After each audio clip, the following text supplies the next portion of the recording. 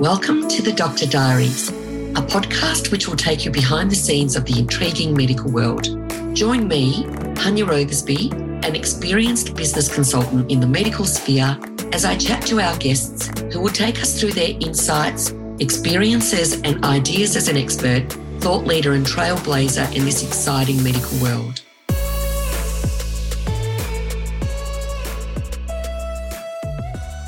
Welcome to the Doctor Diaries podcast. Today we have the absolute pleasure of speaking to Deb Farnworth-Wood.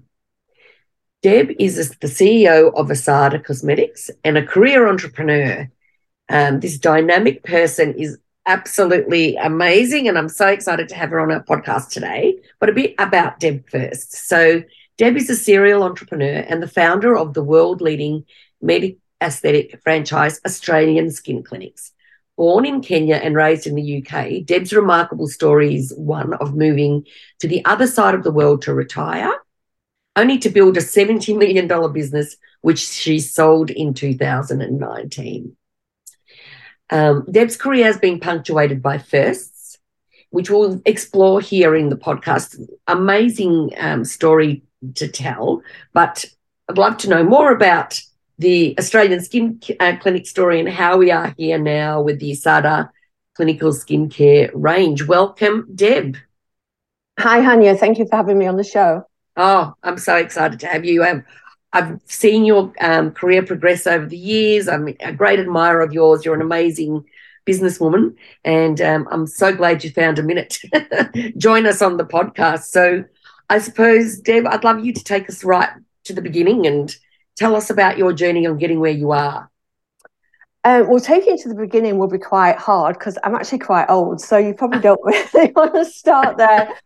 I suppose I've been really lucky in my career journey. I've always done what I've wanted to do. I've had opportunities that I could take, and I did take, and I've really enjoyed my life at work. But people who have known me for years will say all I do is work. But I think when you do something you enjoy, it's not so hard.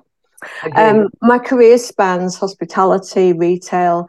I did a stint for 18 years in the UK health system. So I was a partner in general practice, the first UK manager to be a partner in a GP practice, because that wasn't legal when I first started, and we made it legal. We owned our own pharmacy. We were the first GP practice to own our own pharmacy, which also wasn't legal, and we made it legal.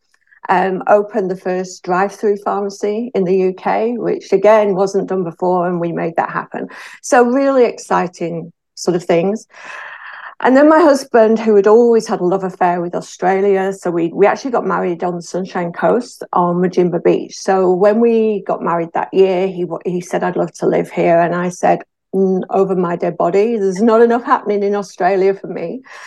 And then 15 years on, he'd convinced me, I'd worked hard enough, we could retire, and we'd move to Australia. And that's kind of what we did. But within weeks, realised the great dream of spending every day on the beach doesn't work with someone who's fair-skinned as I am and who's as active as I am. So I think I retired for 6 weeks, but I'd bought the original Australian Skin Clinics to get the visa to stay. Yes. And it was run under management, so my intent was not to work in it. But because I got bored, I kind of went back to work, and then the rest is history. I built the franchise. Yes, and that's a huge success story. Absolutely. Yeah, so we went from 1 clinic to 60 in 5 years, which my own business plan was to get to 7 in 5 years. So I even smashed my own goals, and that was through the help of some amazing staff, through amazing opportunities. I could always see aesthetics was going to grow hugely. And in fact, when I was in the UK, I was in an amazing partnership. 18 years I did with the same 8 partners. Yes. And we had a blast. We did lots of amazing things and lots of firsts. But the one thing I couldn't really persuade them on was this aesthetics thing. So this is when laser hair removal was just really coming into the fore, and Botox was just really starting there. And they never really got it. Whereas I sort of saw that one day having Botox and fillers will be just as common as having your hair coloured and tinted, which it will be in the end.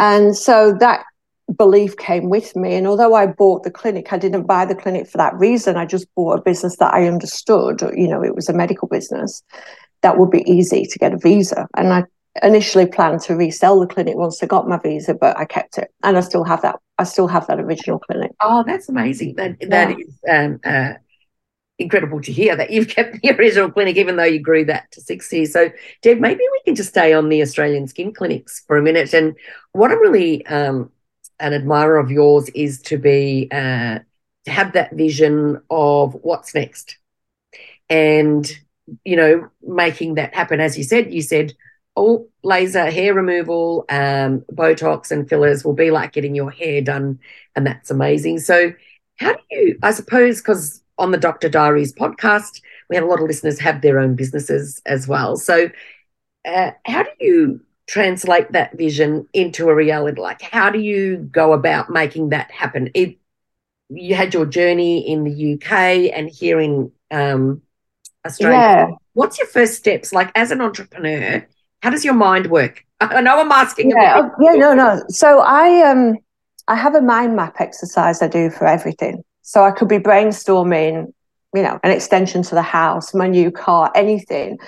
My mind has never worked in straight lines or straight lists. So if I'm ever planning anything, it's a big piece of paper with lots of mind map ideas coming out of it. So the background to wanting to franchise was quite simply, the original clinic had about 14 staff when I bought it originally and 24 by the time I was franchising. And we ran, I think it was 12 or 14 treatment rooms. So it was a big clinic and it was over 2 floors. And so, some of the staff would hide upstairs chatting and I'd have to go up there and corral them back down. And I kind of got into this vein of thinking, it's really hard running a clinic like this. You can't replicate this. We had a storeroom and a store's staff member to run all the consumables we needed because we did so many treatments. It was huge number of treatments, more than the franchise clinics had in the end. And I kind of thought there's got to be an easier way of doing this. Now, in the UK, franchising is not particular or not as popular as it is here and in the States. But I knew about franchising. I did know people who were in franchising in the UK, so I knew a little bit. And the more I thought about it, I thought, well, it's better to have one franchisee to corral along than a whole team of staff. Those metrics didn't really come to fruition actually in the end, but that was my theory at the time. And so I started exploring that idea and I got out the mind map and I said, right, what is franchising? And so it's multiple sites all doing the same thing. Well, what experience have I got on that? Well, lots, because I've been in retail. And in fact, one of my jobs in retail was writing stores procedure for a department store chain. So we already knew how to make multiple units do the same thing. It's, and it's about the metrics of business. What are the key performance indicators? And I knew that because I'd done other businesses. So I just made this massive sheet of everything I needed to know and what I didn't know. And then I found the people to help me with the things I didn't know, which was kind of simple. I did some education. I went to Griffith University, ran some courses on franchising. So I took myself to the courses and it started networking with people who were in franchising. And it's not rocket science. And luckily, because of all the things I've done in the past, a huge chunk of it I already knew, not necessarily connected to a franchise, but running multi-unit places is the same, whether you own them all or whether you franchise them all. They need the same systems and the same level of, replication and things looking the same. So that's kind of how I go. That's kind of how I attack everything. And I've even shown other people how to do it. So there was, during that franchise course training, I met a woman who had a sort of newsletter business. It was like like you see in the coffee shops where there's a local newspaper. So she had one of those type of businesses. And she wanted to expand it. And I said, well, this is how I would look at it. And I did a mind map. This was over coffee 5 minutes after we had arrived for this 1-day course. So between coffee and sitting down on the course, I'd done the mind map, which I did it on a serviette actually, and I handed it to her. And at the coffee break, she came back with it and said, how do I turn this into a business plan?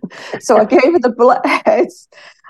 And then she called me a few weeks later and said, you know what? I listened to everything you said and your advice. I've done the business plan and I can make it work, but printing costs are my problem. And at that time, I had a problem with printing costs in ASC, and they were huge. And I said, actually, that's my problem too. So on the phone, and I've never seen this woman again since. I've only spoken to her on the phone. So over the phone, she told me everything she knew about printing costs, which was more than I knew about printing costs because she'd got all these prints done. And between us, we came up with a joint strategy about how we were going to look at printing costs. And she went away and did it. All fine. And I went away and did my thing. But it's just kind of second nature. It's just, to me, it's just a practical problem. I don't get caught up in the fear of it. It's either I can do it or I can't. But I don't know that until I've written it all down and decided. Whereas a lot of people, I think, I can't do that before they've even thought about whether they can do it. I totally agree. And, you've what all the things that are resonating and I'm hearing from you is systems, obviously. That's the key, and scalability and the investment into running a business, whether it's one or a multiple, it's the same efforts for you as a business owner to put those in, which is great. That's important. I mean, a lot of people say to me things like, you're really lucky. I'm not lucky. I work really hard. And everyone who works for me will tell you I send them emails at 10, 11 at night, probably midnight last night, 1 o'clock the night before. I don't expect them to reply, but that's when I'm working. Yeah. So it is a lot of hard work in that, but also a lot of education. I think I once worked out I'd spent nearly $1 million in education on myself. Oh, wow. Yeah. That's very impressive. Yeah. But I'm nearly 60, so that is over a career. Yeah. But it's all about that, knowing what I really like to hear is that you're, as a business owner, you're not always going to have everything at hand, and there's that education bit. But I liked also what you said about surrounding yourself with the right people. Yeah. So that's not always easy. No, it's a big challenge. In fact, I think after COVID, it's an even bigger challenge because people want to work less in the traditional sense. I don't know if you're finding that as well. Absolutely, 100%. Well, Deb, you have the Australian Skin Clinics and you built them up for a sale. So what did you keep in mind, or were you mindful of how successful that was going to be to set them up for the sale? And how long before the sale were you thinking, I've got to get this right, in that time that you had those businesses? So, as I said, my original business plan was that I would, by year 5, I'd have 7. And my plan was originally not to sell them. That was, I didn't want to sell them. That was, I'll be clear about that. The sale took place in 2 parts. So initially I decided I'd bring on a business partner who I perceived as having more knowledge than I had in different areas, and areas where we knew we could be better. So I've sold 50% of the business in 2016. And prior to that, I think it's important, credibility is important to me. And so I upscaled my accountants. So I went to a top 5 accountancy firm. I got advice from the best. I spoke to franchise experts and franchise sale experts, a couple of consultants. So I got people involved who would look at the business in a critical way and tell me what was good, what was bad, what I could do better to get it through. I also had an advisory board. I had 2 exceptional advisors on that. And we didn't meet that often. It was probably monthly or 2 monthly. I can't remember now. But when we met, I would say, these are the things I'm looking at. And they would tell me whether they were priorities or not. And I would get some input from them, often a lot of shortcuts. They'd go, you need to speak to this person. And they'd refer me to people to talk to. So that was really good. So by the time that first merger happened, all the accounts had been done by a top-notch accountant for several years. So there could never, ever be any dispute about the money, the lines, everything was right. I mean, so often you hear people trying to sell business and they say this is how much it makes on paper, but off paper there's more. Well, a business is worth nothing off paper. So everything was legitimate. So that was the first part. And then the second part is I already had, because of my background in systems and procedures, I actually had every system in place before I even launched the franchise. Now, most franchises grow and then realize they need systems and try and backfill. But because I had the sort of idea of franchising during the GFC, and that wasn't a great time to franchise, I spent the GFC period making sure the systems were top notch, enhancing them. In the UK, we were the first medical practice to go paperless. So when I came here, the clinic wasn't paperless. So I set up all paperless systems and did all of that as well. So at the point we franchised, we were completely systemized. And sure, we improved that over time. But it meant we had full stack operational procedures from everything from finance to buy-in to housekeeping to maintenance to laser training. We'd even had the development of an ATO and RTO in place. Oh, wow. That's incredible. Yeah. So we already had all the training protocols and everything. Right. And later so by the time that merger took place, we already had our RTO in place. We had our own equipment supply company, and we had our own, what did we have? RTO, shop fitting company. We were doing our own shop fitting by then as well. Oh, wow. So, had the whole solution, which is great. Yeah. Mm-hmm. Then went through a merger. Can't talk a lot about that. I've got a contract on that, but it's pretty well written up. We had a dispute. I ended up taking them to court. And then in the end, that resulted in them buying me out in 2019, which wasn't my ideal. But it was, for me, it was the best solution to leave and, just take my money and go. And then actually that led to me buying Asada. And I think that's probably one of the best things I've ever done. Like, I'm having more fun now than I ever was. So let's tie a ribbon around Australian Skin Clinics and say thank you very much. And you had a lot of learnings as well as your time in that. I've got to tell you, Deb, even just getting to this stage, you've had at least 2 or 3 lifetimes of business that have blown my mind. But let's go on that. So you've sold on the Australian Skin Clinics in 2019. And you spotted another opportunity. So talk me through it. Well, it was 2 actually. So I had this fear. First time round, trying to retire was a complete failure. And there was, my husband did retire, so he gave up work back then. Now at that point, I was 44 and he was 39, so he did retire, and I kept going. So I did promise I would retire again, but I knew I wouldn't. And he knew it too. Mm-hmm. And so I had this fear of having nothing to do. And one of my sons was working with Australian Skin Clinics, and he didn't want to stay with them if I was gone. And so for a while, he was working in the original clinic, which I kept. But he wanted to become a formulator, so he started developing a skincare range. Mm-hmm. And I saw this little skincare range for sale. It's called Valor Organics, and the actual website is shavewithvalor.com. But this is a really tiny boutique, organic, natural, vegan range, and it was born in Byron Bay. So our tagline is "Born and Bred in Byron Bay."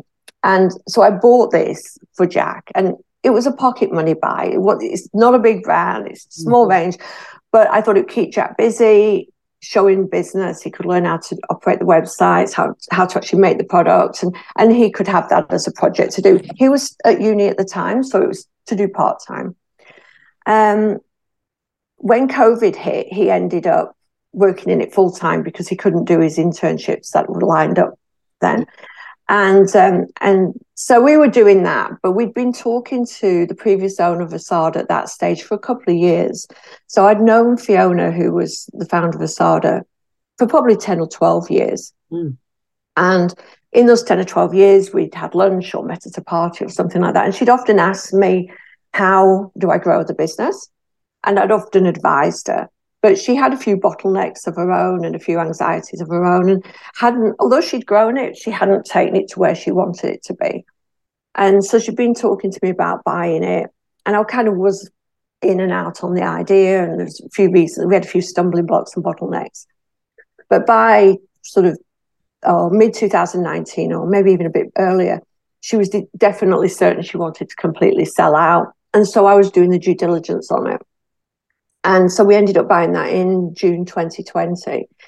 So then we had the two skincare brands, but my idea then was, we'll put them in one factory and we can make them happy from there. Actually saying that, Asada was only a makeup brand. But what I realised was I could use that as a distribution route for the skincare that Jack had been developing. So we bought Asada in June 2020 and we launched Asada Clinical Skincare in October 2020. But we'd already been running it for 2 years in my existing clinic under a different name. But we just rebranded it to Asada and widened the range when we brought Asada. Oh, fantastic. And what a time to launch right in the middle of COVID. Yeah, I mean, it was a bit crazy. And I think I'd underestimated the amount of fallout from COVID. I think I thought I sort of knew there would be a recession coming. There couldn't not be. And, I kept going back to the GFC and I kept thinking, well, we got through the GFC. And in fact, when we went through GFC, I only had one clinic and we came out the big boys at the end of it. And in fact, I actually credit the GFC with ASC taking off the way it did.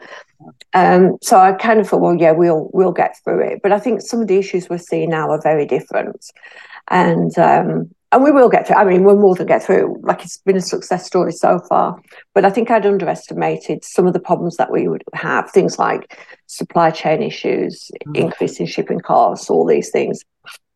I think those kind of unexpected increases in expenses and the impact it has on your businesses is being felt across all industries, especially. And if you're gone, providing a medical service, I suppose, is different to creating a product that needs to be developed, bottled, shipped. There's so many more factors. But I suppose in really, if you look at your skincare business, it's probably the preferable business to have in COVID anyway, because all the clinics had to shut down during COVID. So actually, as you were saying earlier, you're probably in the right side of COVID, even though it was difficult.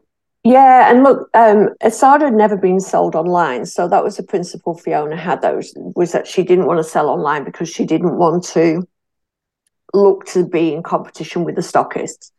But the reality is the world has changed, and if you're not online, you're nobody. And actually, being online drives business to your stockists because more people find out about you, more people know about you, and then they find out the locations that it's sold. And I always maintain with makeup, people won't buy makeup until they've touched it and felt it and put it on their hands. So they will always seek out their stockists. So we actually started building the website before the settlement went through, before the contracts were even signed, because I knew that was really important. So we bought the business on the 20th of June and we launched the website on the 16th of July. And that was a fully fledged all singing and all dancing website. So there was an element there. There was an element of risk actually, because we actually never really had an advance signed contract. We just signed on the day and it was done. So there was an element of risk, but I was so confident of Fiona because I knew her, she was a friend, and I was so confident in my ability to make this business work that the risk to me seemed minimal. Yeah. Well, it's obviously and going well. So it's been 2.5 years. Is that right? Yeah. Which is great. And look, and we've moved factory twice, and is that for growth reasons? So the first time was because Asada had a factory and I had a factory, and so it made no sense having two spaces. So I put one into the other, but underestimated how much we would grow and the volume of stock we would be bringing in, and then needed a bigger factory. And we ended up with the factory we're in now is 6 times the size of the one we had before. Oh wow, yeah. That's so impressive. But I'm not moving for a while. So that's just an impressive story to say in that period. One thing you're obviously very amazing at is taking something and growing it quickly, which is a unique talent, and I suppose you've done things even with Asada, maybe, whereas the most recent thing I've seen is, your products have been in the Logie bags. Logies, what am I talking about? The Oscar bags. Yeah. Tell me about that. That's amazing. How did you get that opportunity? This is luck. This one is luck. We have a super fan who just loves what we do. And in fact, that was one of the reasons I bought Asada, was because everywhere I went, people were talking about it. And a lot of mature more mature women. So it's not really a brand for young kids, although now a lot of kids are buying it as well. But, you know, women in their sort of 30s and 40s who understand skincare, who I came into contact probably because of the business and of the clinic business and the business I'm in, they'd all say, oh, I know Asada, I use Asada. And people used to say to me, what do you use on the skin? And I've been using Asada for 12 years. Yeah. So I met this customer. I was at a drinks party one night, and this girl said, what do you do? And I said, I own Asada. And she said, I wear Asada. I love Asada. And, you know, and I got all that. And it was fantastic. And she's a wonderful person. We got on very well. And the next thing I know is she calls me and she says, I've put you forward to the LA gifting suite for the Oscar goodie bags. And I said, what are they? Because to be honest with you, like, this is one thing about me is I don't really follow films, movie stars. Yeah. I didn't know who the Kardashians were till years down the line. So, you know, it's not my thing. So she explained to me what they were, and I was like, yes, okay, I've vaguely heard of those. And then the next thing I know is she said, oh, you're in. And so I said, but what did you put forward? And the pack she put forward was actually one that wouldn't suit every skin. And I said, oh, I'll have to swap that about. We'll have to find something that's more generic because we don't know who's going to be getting them. So we had a bit of fun doing that. And we pulled together something that was safe for all skins. And we were in, which was fantastic. And the PR was insane. I've had phone calls from UK, America, all over the world, people who were suddenly interested in the brand and potential stockists and potential distributors. So it's been quite exciting. What a fantastic opportunity. Good on you. Yeah. That is just, when I saw that, I went, wow, go Deb. That is great. So what's your vision for Asada moving forward? Yeah, so look, I've taken quite, this is quite kind of a new thought for me in the way I've looked at this business, because I've finally worked out I don't work for any other reason than I love it. You know, I do love it. And I like it when my staff love it. And I like it when I work with people who are inspired, engaged, and get on with it. And, you know, I've had a couple of staff follow me over from Australian skin clinics. And, you know, one in particular, Cindy, is working with me. She's come in as my COO, but she helped me grow Australian skin clinics and the shop fitting company and the equipment supply company. So she kind of knows how I work. And so I've taken a view that I want to work only with people who have real talent, as opposed to people who are just doing a job, and people who see the bigger picture. So I've taken 10% of the shares of the business, and we're in the process of putting that into an employee trust. And over time, I see that employee trust will end up with more shares. That's my goal, so that I can sort of paint myself slowly out of the room. But in the meantime, I want to help the people who are working alongside me now have futures for themselves, because at the end of the day, people get relatively few opportunities to do the sort of thing that I've done. And I've realized actually a bit of an aha moment is that I've got ADHD. Yeah. Right. Say, no shit, Sherlock. But I only realised that myself in the last sort of 12 months. That's amazing. Yeah. And so I've looked at things and, well, I've been given, I think it's a gift. So I think I've got this amazing gift that I've been given. I want to share it with others. So my plan is to reward the staff who come along with me. And I've done the same for the clinic too. I'm in the process of putting shares of the clinic into an employee trust for the clinic staff too. And so my vision is like 3 to 5 years. And then either we'll look to sell out to somebody bigger, or maybe we'll transfer more shares to the staff trust for them to carry on. And I always say you can never have one plan. You've got to have plan A, B, C, D, and E. So there's a few variations of that plan. We followed a few brands. One of the brands we know, Revolution Cosmetics, is quite well known here now. One of my ex-staff used to work for Revolution, and she worked for them when they were about the size that Asada was when I bought Asada. And in about 5 years, they sold for £500,000.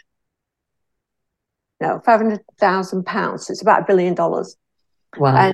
And so, you know, the staff got excited by that, you know, let them be excited. I said, let's have a realistic goal to go for. Yes. But we can go for a big goal. And that's how I'm trying to pitch it to them, is like, we're in this together. Let's see where it takes us.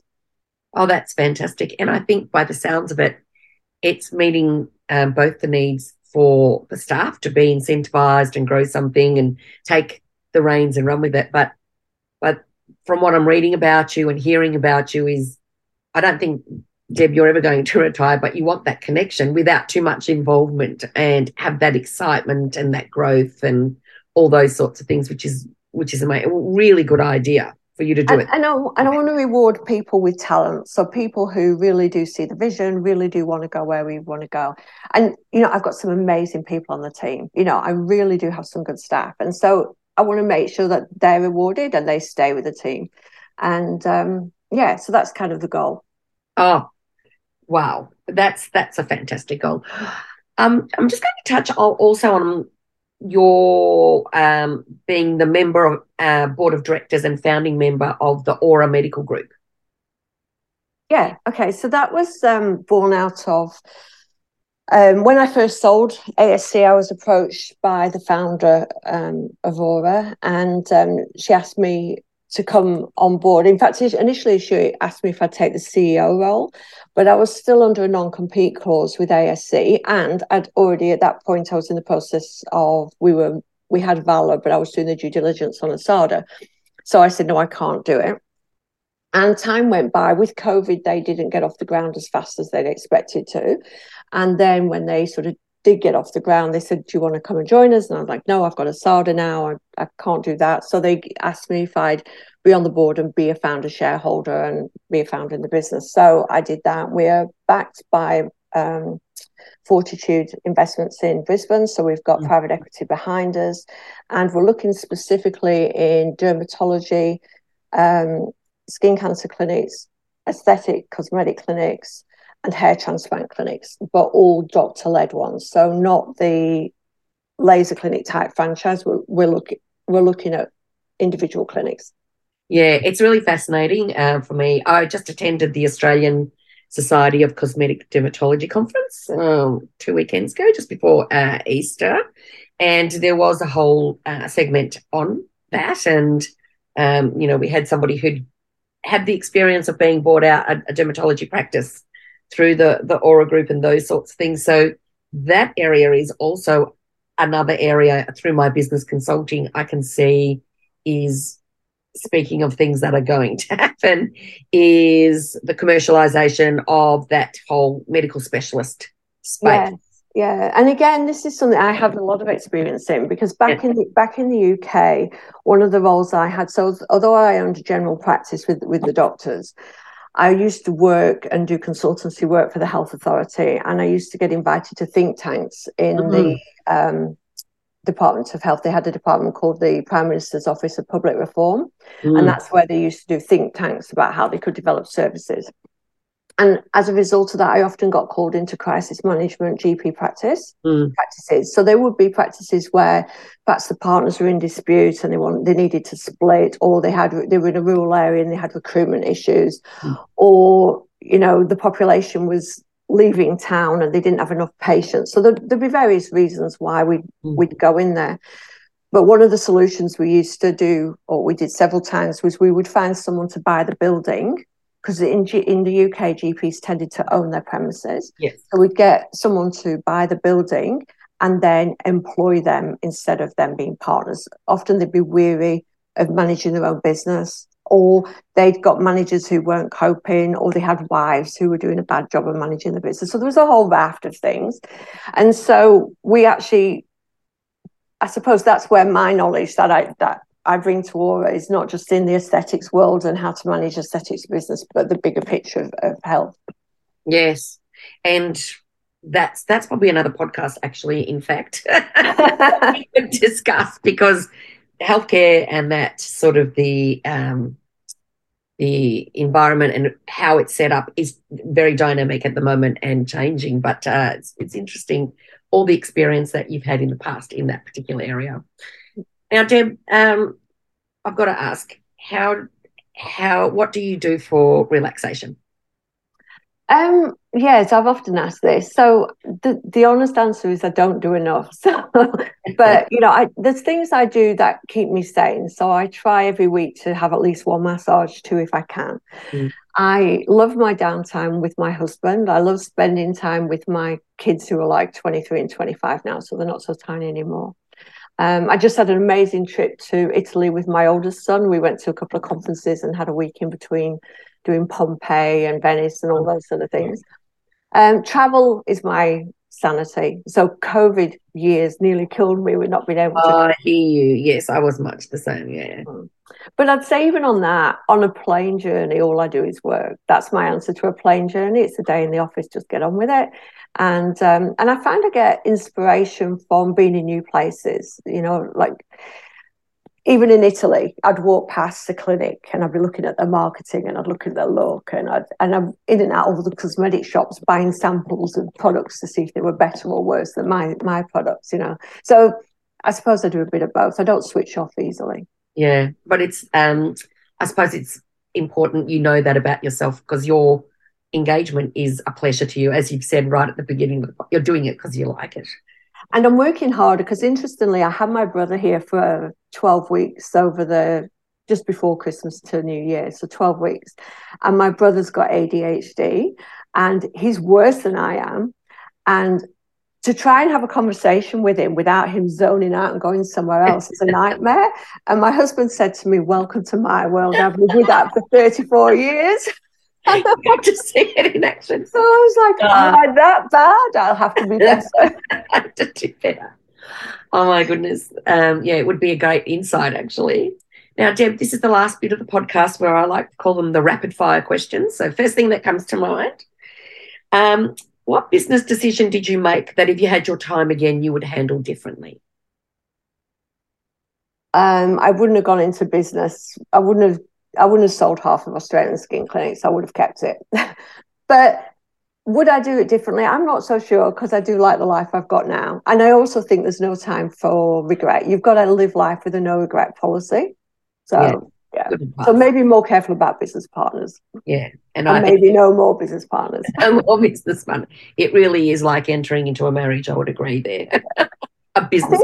I think I was spoiled because I was in business with the 8 doctors for 18 years in the UK and we had a blast. I wouldn't say we always agreed.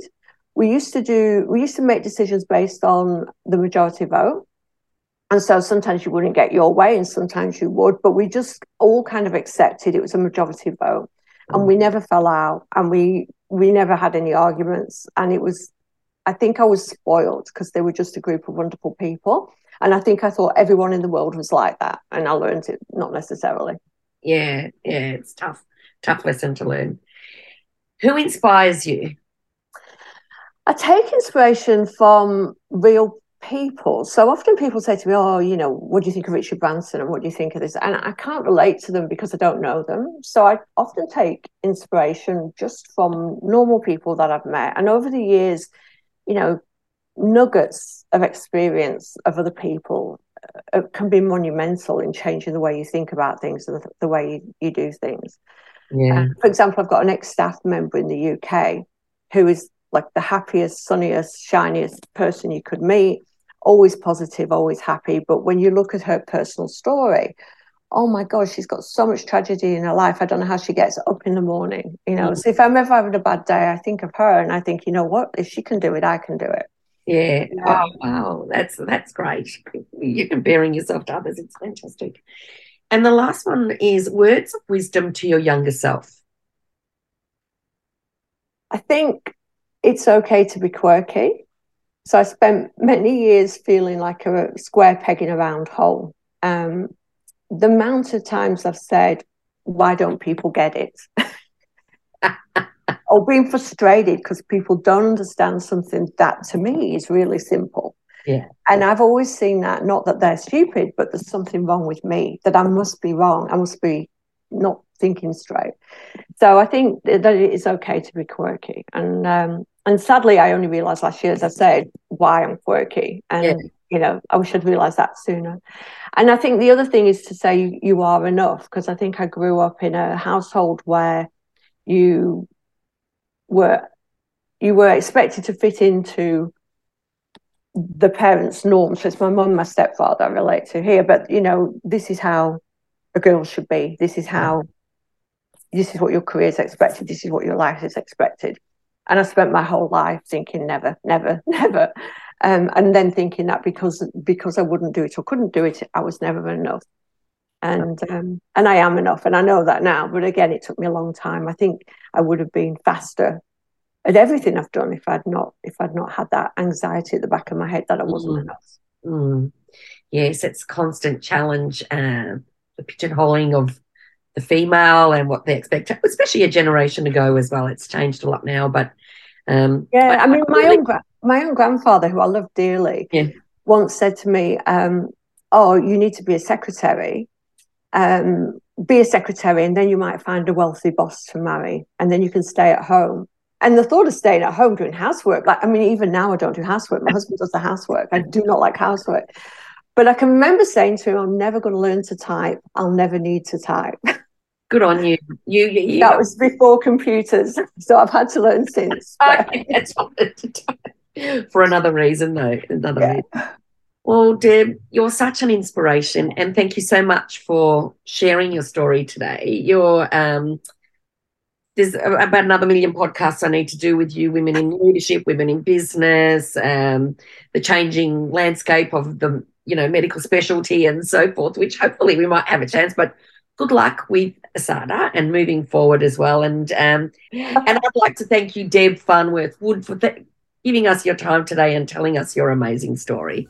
You're more than welcome. Thank you so much for inviting me on. My pleasure.